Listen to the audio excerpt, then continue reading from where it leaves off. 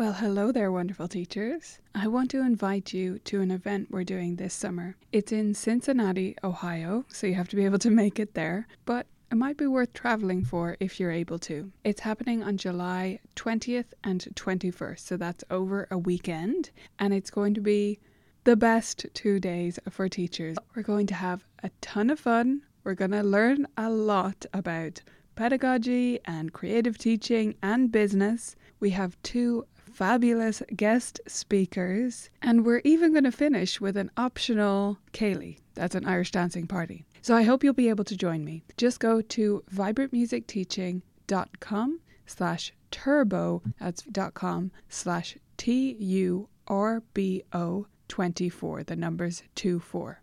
I hope you'll check it out, view all the details there, and I hope to see you in Cincinnati in July. On with the episode. Vibrant music teaching. Proven and practical Tips, strategies, and ideas for music teachers. This is episode 118 of the Vibrant Music Teaching Podcast. I'm Nicola Canton, and in this episode, we'll look at how to teach technique in online piano lessons.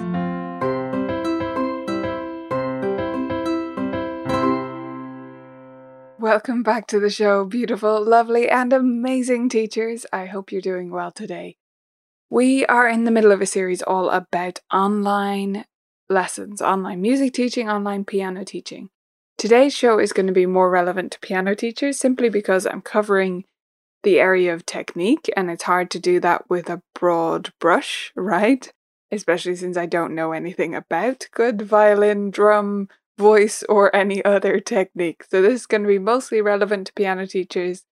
But if you are a teacher of another instrument, I hope that some of the tips will still be relevant for you. I'm sure that many of the things can cross-germinate and give you some ideas for your own teaching anyway. Much of this series about online music teaching, though, has been relevant to all types of music teachers and voice teachers. So if you haven't checked out any of those episodes already, you can go back and find them in your feed right now. We've talked about broad areas like the best equipment to upgrade your online lessons. We've talked about tools and software for online lessons. We've talked about teaching strategies and how to play fun games and lots of other fun stuff. So if you go back through your stream here on the podcast, in your podcast player, then you'll find all the recent ones. And if this is your first time on the show, you're very welcome. This is a great place to start, but you're equally welcome to go back and listen to any of our backlists there. So we're talking about technique today because this is the one that right away, the start of the pandemic, the start of the lockdown, when many people were moving to online teaching, I started getting messages saying, okay, this is all well and good. I actually have done online teaching before, or, it's not too bad. I get it. But this is potentially going to go on for weeks or months.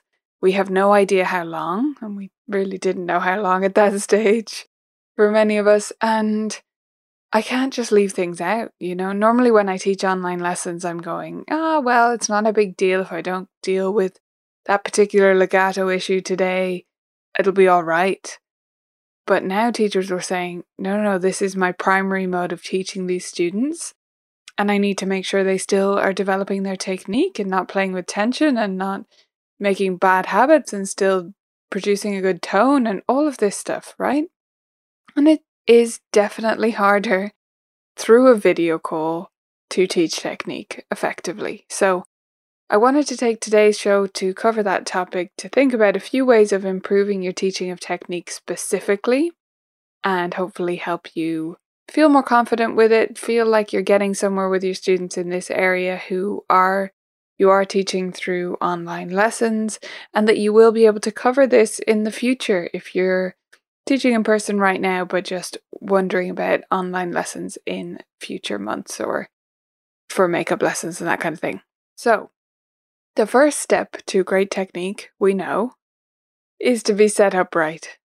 That the bench is the right distance away from the piano, that they're sitting at the right height, that if they're little, they need something to put their feet on. All of those basic things. And the reason I'm bringing these up first is because you can't have very good technique without them. And because although many of us know this and we set students up very carefully at the studio, often their home setup is not quite as ideal. And many teachers were pretty shocked to see the environment some of their students were playing in at home, that they had keyboards or just, didn't have a proper bench, or their keyboard, which they knew they had, was actually on a dining room table and they'd been lied to about it being on a stand, all of that lovely stuff. So what I want to encourage you first is not to be afraid to take some time to get them to set it up right at the start of the call. It can feel like, oh, well, I'm just wasting time and I want to get them into the thing and I'm using this precious lesson time that we have, just getting them to go find a box or find a stool or move things around. And while it does feel like that, the more you do it, the more they'll learn to actually do it in advance of the call. And it really is so important. It's actually doubly important. It's more important than doing it at the studio because hopefully this is going to bleed through into their practice, right? Hopefully they're going to leave it set up like that, or over time gradually develop a habit of setting themselves up for success at home. So it is worth that few minutes that it takes, even 5 minutes out of your lesson time, to get them set up correctly. Obviously, you want the bench to be at the right distance away from the piano. And that one is particularly important because even students who do set themselves up correctly normally, sometimes because they're on a video call, they can scooch in a little bit because they're trying to get into the view of the camera. And we want to make sure that they're not doing that, right? So it might mean that they're slightly out of view, or it might mean that they're able to move the camera back a little bit more away from the piano so that you can see them properly. I'd prefer to see their head, right? But I'd prefer the choice between seeing their head or them being at the right distance away from the piano and me seeing just their hands or, part of the bottom of their chin. I would prefer that versus them playing at an unhelpful distance away from the keys. So check the bench distance, then check the bench height, make sure they're at the right height. Take those few minutes to get them to go grab cushions or books to sit up on if they don't have an adjustable bench and you need to raise them up. Do take that time to do that. And also take the time to make them go get something to put their feet on. This is something I drill into my parents in my studio, but still some of them won't necessarily have something for their feet, especially if they're a newer student and I haven't quite been harping on about it long enough. So having those moments to get them to go get a box, anything like a storage box usually works, that they can just turn it upside down. They don't need quite as much height, then big books could be fine, right? But they need something to put their feet on so they're not dangling, especially after I've raised them up to the correct height, because they often don't realize how high up they're supposed to be sitting. So that's on their end. Let's think about your end now. So we talked in the first episode in this sort of mini-series about online lessons 2.0. We talked about equipment. So you're going to want to go back and check that out if you're looking into getting different camera setups and having an overhead camera and stuff like that. But this is where having multiple views really does make a huge, huge difference when it comes to teaching technique effectively. So if you don't have an overhead camera and haven't figured out how to set one up, this might be the time to do that if you are struggling with teaching technique. However, for some things, the side view camera is actually better. In particular, when it comes to things like the wrist lifting that they need to see. And I don't have a side view camera. So this is where, your setup is not going to be perfect, no matter who you are. For my lessons, I'm sitting at my desk. And so I'm sort of in a headshot view. And then the other view I have is an overhead one of my piano. The reason it's just a headshot is it's the camera that's built into my Mac. And it's a Mac, it's not a MacBook. Like, it's not a laptop, it's a desktop. It sits on the desk. I can't move it around all that easily, or sometimes I do. Things can get a bit precarious as I balance it on boxes and stuff, but still, I don't do that most of the time, and I can't do it in the middle of a lesson, right? So I can't show a full side view of me sitting at the piano, because I'm sitting at a desk and then I move to the piano or it's a digital piano, and have the overhead view from there. And it works just fine, right? The ideal for things like showing a wrist lift off or, phrasing, that kind of thing, would be that they could see the side of my wrist. However, I do get around that just by explaining what I want them to watch out for before playing it. So I'm showing it on the overhead camera, but I'm saying to them, listen, I want you to think about what my wrist is doing as you see it coming towards you, because the camera is up above, but as you see my wrist getting bigger and coming towards you, that's because I'm lifting from the wrist first, right? So if you just are a little bit specific and talk your students through it, you can get around things like that. So don't be held back by your tech. Another option, if something isn't coming across or you can't get around one of these challenges with teaching technique, is to just use videos. Not everything has to be done through your live video call, and sometimes you will need to use a video to get something across. Now, this may mean you spending a couple of minutes, and really I mean a couple of minutes, recording that video, but it might be worth it.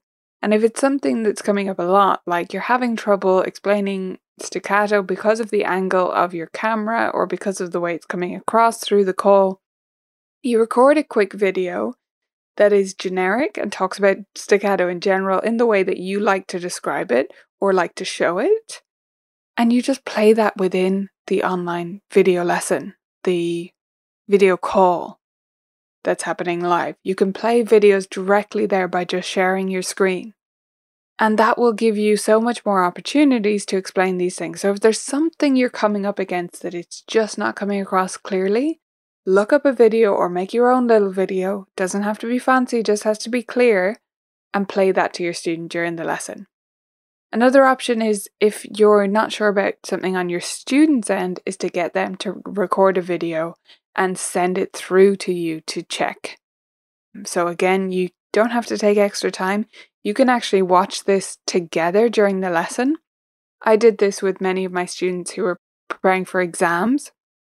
So our local exam board, for the May exam period, they gave us the option of doing online music exams, which were video submissions. And so students were going to be recording a video of them playing their scales and pieces and sending it through to the exam board to review and give them marks. So I had them record these videos and then we watched them together at the lesson. Okay, some of them I did watch in between lessons, but us watching them together at the lesson was not just for me to save time during the week. It was because actually watching your own playing back is one of the best things you can do to improve technique and expression, especially, I find. So having them watching that back with me at the lesson added an extra layer to that, and it meant, yes, I could ensure that they really did watch it back, but it also prompted a discussion from us. So as long as the video's not too long, you can absolutely watch it together, or if it is longer, you can watch little excerpts of it at the lesson together on the screen, and you're having that shared experience and then discussing it afterwards. Another way to use videos in the teaching of technique is to just use videos that already exist. So make use of YouTube. YouTube is out there, it's a behemoth. It has a ridiculous amount of recordings and performances in there. So use it to teach your students technique from some of the best musicians, the best pianists out there.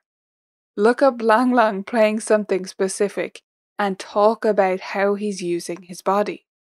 Or whoever else, right? Whoever's relevant. You can even look up the UI Piano Ped channel, and they have recordings. They have this fantastic project. If you haven't seen this already, check it out, not just for technique. They have this fantastic project, which is basically, it seems, to record almost every standard pedagogical piece out there. There's just so many of them, and they're all the go-to classical pieces, and they do various exam syllabi and they cover all sorts of things. But they have a couple of great staff members, pianists themselves, obviously, performing those pieces. So just their, I don't know whether it's the head of keyboards or whatever that does most of them. And you can look at their technique and how they're using their bodies, right? And I mean, RIAM does this as well. So the Royal Irish Academy of Music, Raymond Curie, it records their exam pieces. A lot of exam boards are doing this now. And if you look up their YouTube channel, it doesn't matter if you're using their exam program. That doesn't matter at all. Look up their YouTube channel and see those performances because they're showing, the best version of this piece in their view. And often they are standard parts of the repertoire. That's what comes up in exams all the time. So it's a great option to look up some diverse, different styles of technique and also show your students examples of things that they're working on. So that's 3 video options: you recording videos, them recording videos and you watching it together, or using YouTube videos to check in with their technique to teach them about various different movements. The last section I'm calling little tricks. So there's a few little tricks if you're still struggling in the moment to teach technique in your online lessons. There's a few tricks that if you don't know about, you need to. The number 1 trick, which I've discovered through mentioning this on a YouTube chat, that actually not that many people thought of it this way or used it, and that is called the arm piano. The arm piano simply means where you hold up your forearm and play on it with the fingers of your other hand. So this is great for video calls because you can hold it up to the screen in whatever angle you're at. You don't need to move your piano. So you just hold up your arm, flat, parallel to the floor, and you play on it with the fingers of your other hand. You're obviously not making sound. You can sing if you want to, but it'll allow you to show things really clearly, like fingertips being strong or different shapes you're making, how you're moving from one finger to the next, how you're using your arm and your wrist. All of that stuff becomes so much clearer on an arm piano. So if you don't already have one, you actually do. It's built right into you. Just pick up your arm and you will create an arm piano and it'll solve so many problems for you. The next one is probably one that has occurred to you, which is to use metaphors to describe things. Metaphors or similes, not discriminating here, but have those go-to ways of describing things. And if you find that you don't recall the ones that worked before, start jotting down notes of them. A lot of us have standard ones that are our go-tos. Like a good example is a lot of people for staccato will talk about the hot stove and jumping away from it. I'm not suggesting you use that one. I'm just giving that as an example for these kinds of metaphors that people often use. I pause there because that image always makes me think of that little cartoon. Have you ever seen that? Or I should say comic, right? It's a piano teacher and a student and they're standing beside the stove and she's making him touch the stove. Anyway, cruelty to children, not good. But it always comes to mind because it's often shared on Facebook. Little metaphors and tricks like that are just great to have in your back pocket. And if you are someone who they just don't come out that easily and you think of them later, start keeping a running list of the common ones that you could use or that you've seen other teachers use and start trying them out. Another simple trick, simple adjustment to make, which is going to sound so silly, is to just describe the sound. I find myself sometimes not doing this, and it makes a massive difference when I do. So instead of focusing purely on the technique, tell your student what sound they're listening for. The reason this is so essential in online lessons is because you're not there and you're not hearing the real sound. You're hearing the reproduction, which is coming from their possibly not great quality microphone through to your computer speakers. You can't hear the nuances of that sound. So you need your student to engage their ears. And again, this is a benefit we can get from online lessons. We can get them to engage their ears because they have to, because we need them to, and we can prioritize that. So, ask your student to listen out for a particular sound. The wrist lift-off example I was using before is a great one. The reason we lift from the wrist, essentially, is because it's slower and it creates a petering away of the sound. Right? So the music ends gradually or it fades. You can use different vocabulary based on what your student understands. That's a very simple, it's a simplified explanation, but it works. And if they start to listen out for that, they know what the movement is relating to. Too often, I think we just expect them to hear it. But if you point it out, they can listen for it, they can tune their ears into it, and they can seek that out and refine the technique based on that, based on the music. The music comes first. The final tip I have for you is say, play, say. By this I mean, in your online lessons, don't just demonstrate first and then talk about it. That's great. But actually, I find it more efficient to say what you're going to say what you're going to play, say what you're going to demonstrate it, and then say what it was. So you're giving that extra digestion time and that extra level of explanation, because things are just less clear through a video call. So if you tune students' ears into certain things, they will have more success understanding your explanation and really gleaning more from your demonstration as well. So say, play, say. I liken this to the old advice that you often get for writing essays, which is in school. I don't know if you got this, but I certainly did, which is say what you're going to say it, and then say what you've said, right? So this is the same idea, except in a much more micro version. Say, play it, say it again. Okay, I hope this has helped you get to grips with some of the troubleshooting that you need to do for technique teaching in online lessons, and how you could improve this in the future, and some little tricks that can help you as well. I would love it, absolutely be thrilled, if you would share your favorite technique metaphor or simile, or a way that you describe a certain element of technique in the Facebook group or in the show notes for this episode. So those will be at vibrantmusicteaching.com/118. And I would love to hear some of the ways that you describe things, because I'm always picking these things up from teachers, and you try them out. Some of them work for you, some of them don't. But you gradually build up this library, and I'm always trying to help newer teachers to build up that library for themselves, because it really makes a massive difference. And I think more experienced teachers underestimate how many of those little things that they have, little go-to explanations that they have, that are making an enormous difference in their teaching. So please, if you have some of those, like the staccato hot stove one, things like that, will you share them with everyone in the Facebook group or on the show notes at vibrantmusicteaching.com/118. Next week on the show, we're going to be talking about teaching rote pieces, because this is another thing that many teachers have said to me, that in my online piano lessons, I've given up on the rote pieces because it was just too hard. And I find that funny, because although I get the technique one, the rote one, I find those the easiest pieces to teach online. So it's almost the opposite of this week's episode. If you are struggling to teach rote pieces in general, or particularly online, I hope that the tips I provide for you next week will be helpful and give you a framework to go from to improve upon your rote teaching, or your pattern piece teaching, whatever you want to call it. I hope you'll join me back here then for that chat. And until then, I hope you have a fantastic week ahead. If you're struggling to teach certain little elements of technique offline or online, a great resource to check out is called the Piano Physicians Clinic.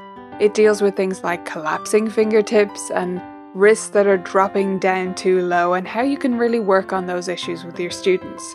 So if you're a member, you can find the Piano Physicians Clinic in the video library, and if you're not a member, you can sign up at vmt.ninja to get access today.